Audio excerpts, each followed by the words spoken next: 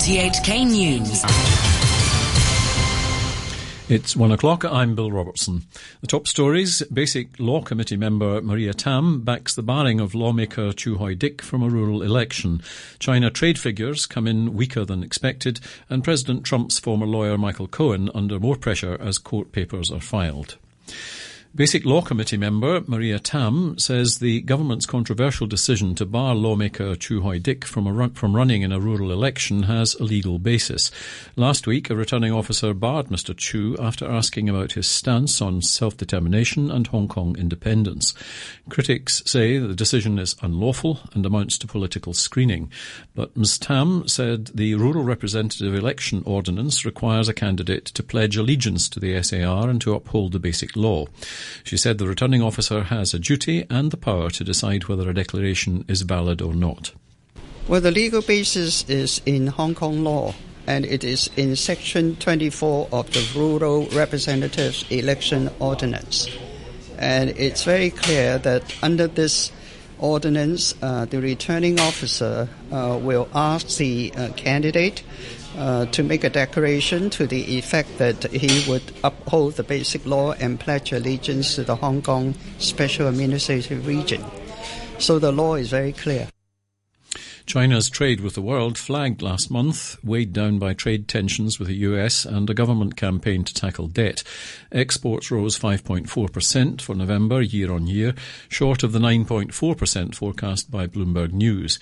Imports rose 3%, also below the forecast. China's overall trade, what it buys and sells with all countries, logged a $44.7 billion US dollar surplus in November, up from $35 billion the previous month. An honorary chairman of the Hong Kong Small and Medium Enterprises Association, Lau Tat Pong, says companies here are already feeling the strain of the Sino-US trade war. He says importers that used to place year-long orders are only buying goods for the next 2 to 3 months because they fear tariffs will rise. Mr. Lau said Hong Kong's export figures had not yet been affected, but he expects a fall of at least 25% in the first quarter. He says products like toys, electronics and home appliances will be hit. Mr. Lau said he didn't think that there was much the government could do to help in the short term. I don't think Hong Kong government can do anything at the moment.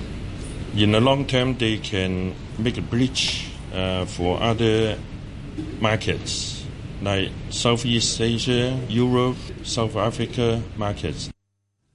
Court papers have been filed against President Trump's former lawyer, Michael Cohen, by 2 separate wings of the US Justice Department. One documents his contacts with unnamed Russians ahead of the 2016 presidential elections. The other outlines Mr. Cohen's violations of campaign finance rules. Prosecutors in New York argued for a substantial prison sentence for Mr. Cohen for offences including paying hush money to an adult film star on Mr. Trump's behalf. The BBC's Dan Johnson reports. This looks very bad for Michael Cohen, described in the documents as a dishonest, deceitful attorney motivated by personal greed and ambition. We also got more detail in these submissions about the investigation into Russian attempts to affect the White House election 2 years ago. Michael Cohen lied to Congress about a project to build a Trump Tower development in Moscow. That was a multi-million-dollar scheme that would have required the assistance of the Russian government. It never went ahead, but Cohen now admits discussions about it did continue during the presidential campaign. Donald Trump has launched a scathing attack on his former Secretary of State, Rex Tillerson, a day after he suggested the president acted on impulse. Mr. Tillerson told an audience in Houston that Mr. Trump became frustrated when he was told some of his policy ideas would be illegal. In response, the president tweeted Mr. Tillerson was dumb as a rock and lazy as hell, and he couldn't get rid of him fast enough. A Canadian court has heard that a top executive at the giant Chinese telecommunications firm Huawei is wanted on fraud charges in the United States. Washington is seeking the extradition of Meng Wanzhou, who was arrested at Vancouver Airport. The BBC's Dave Lee was in court. What we've heard from the Canadian prosecutor who's acting on behalf of the US Department of Justice, those charges basically paint a picture of a vast conspiracy that Ms. Meng is said to have been in charge of, and that conspiracy was to evade sanctions against Iran. They alleged that Huawei was doing that was by creating an unofficial subsidiary named Skycom that Huawei always contested had nothing to do with them, but prosecutors now allege that Skycom essentially was Huawei, and that's how they were getting around these sanctions. You're listening to RTHK. The time is 5 minutes past 1. China launched a rover early this morning destined to land on the far side of the moon, a global first that's intended to boost its ambitions to become a space superpower. The official Xinhua news agency reported that the Chang'e 4 lunar probe mission, named after the moon goddess in Chinese mythology, launched on a Long March 3B rocket from the southwestern Xichang Launch Center. The mission is expected to land around the new year to carry out experiments and explore. The Japanese Parliament has given its final approval to a controversial new law allowing hundreds of thousands of foreigners into the country to ease chronic labour shortages. From April next year, well over 300,000 overseas workers will be allowed to take up jobs in sectors including construction and nursing. Japan has traditionally been wary of immigration, but the government argues that bringing in more foreigners is unavoidable because of the country's shrinking and ageing population. The main US stock markets have closed more than 2% down, deepening a week-long slide. The slump is being driven by concerns about the US-Sino trade war and the global economy. Markets have also been hit by a US jobs report that was weaker than expected. All the main US indices dropped more than 4% for the week. In horse racing, Hong Kong will send out its best against the rest of the world when the annual international races get underway in Sha Tin tomorrow. The prestigious Hong Kong Cup will be contested along with the mile, the sprint and the Vase. Jim Gould asked Bill Nader, the Jockey Club's Director of Racing Business and Operations, who to look out for this weekend. Well, many big names led by Beauty Generation, who's Hong Kong's Horse of the Year from last season, and a horse that is now rated the highest-rated miler in the world on an international rating of 126. So he comes in as the biggest name in the 4 Hong Kong Group 1 international races on Sunday, but he's joined by many others from all over the world. We have horses from the United Kingdom, from Japan, from Singapore, from Australia, from Europe. So they come from all over. 24 horses from overseas competing here on Sunday. Now, given there's been just one successful title defence in the 20-year history of the Hong Kong Cup, does that mean the odds are stacked against Time Warp on Sunday?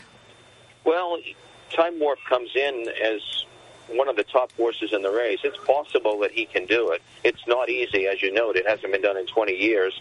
But Time Warp is in with a chance. The biggest opposition, I think, will come from Japan, where we have a couple of horses, Sun Grazer, a colt, and Deirdre, a filly. So one male and one female, but they're both extremely talented, and I would not be surprised if one of the two was able to win what is Hong Kong's richest race, the $28 million Longines Hong Kong Cup. But Time Warp clearly is in with a chance. His full brother, it's an amazing story that his full brother is in the race, a horse called Glorious Forever, and their running styles are very similar. They both like to lead, and they may compromise each other's chances. If they do, that will set the race up for the Japanese, who have had great success here in Hong Kong in the big races.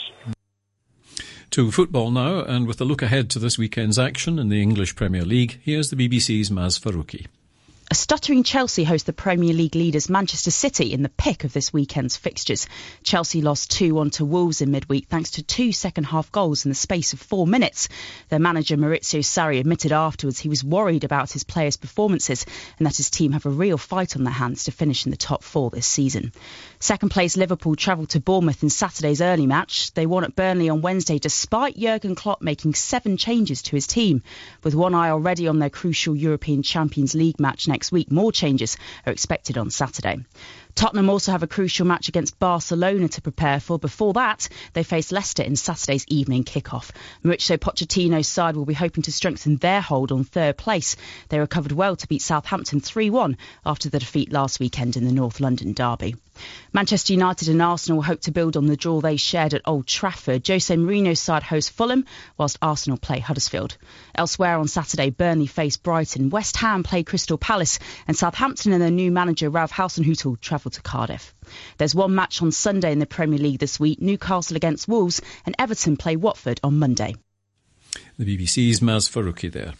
To end the news, the top stories once again. Basic Law Committee member Maria Tam backs the barring of lawmaker Chu Hoi-dik from a rural election. President Trump's former lawyer Michael Cohen under more pressure as court papers are filed. And a Canadian court hears that Meng Wanzhou, a top executive at Huawei, is wanted on fraud charges in the United States. That's the news from RTHK. Radio 3.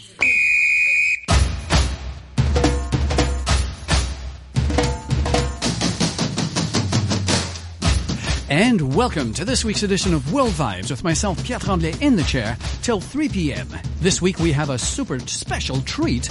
Our guest in studio, Monsieur Jules, a.k.a. Dr. Eggs, on his last concert in Hong Kong and his farewell tour across the continent.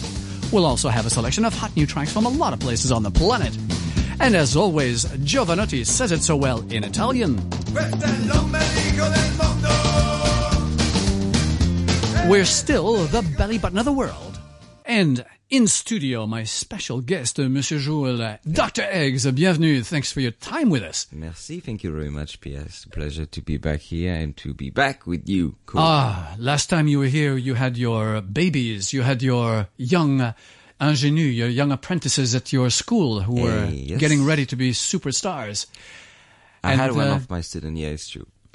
And you're playing tonight, the last concert of Hong Kong. Drum roll, please. Yes, that's it. Dramatic. Yeah. Oh, yeah, but we're happy. We're pretty happy about this. It's a decision we talked like years ago about this, about making 1 year of last show. You know, I hate when bands just split up and like you never be able to see them again. So we gave a chance to everyone for years. So this is an ongoing goodbye party that's going to last until the end of the year. Yeah. Through different continents. Yes. So you've already done Zhuhai, Manila, and Bangkok. Yes. It was pretty fun. It was pretty different, but yeah, it's pretty good. Let's have a taste of exactly what Dr. Eggs creates as sounds. Our first track is going to be what?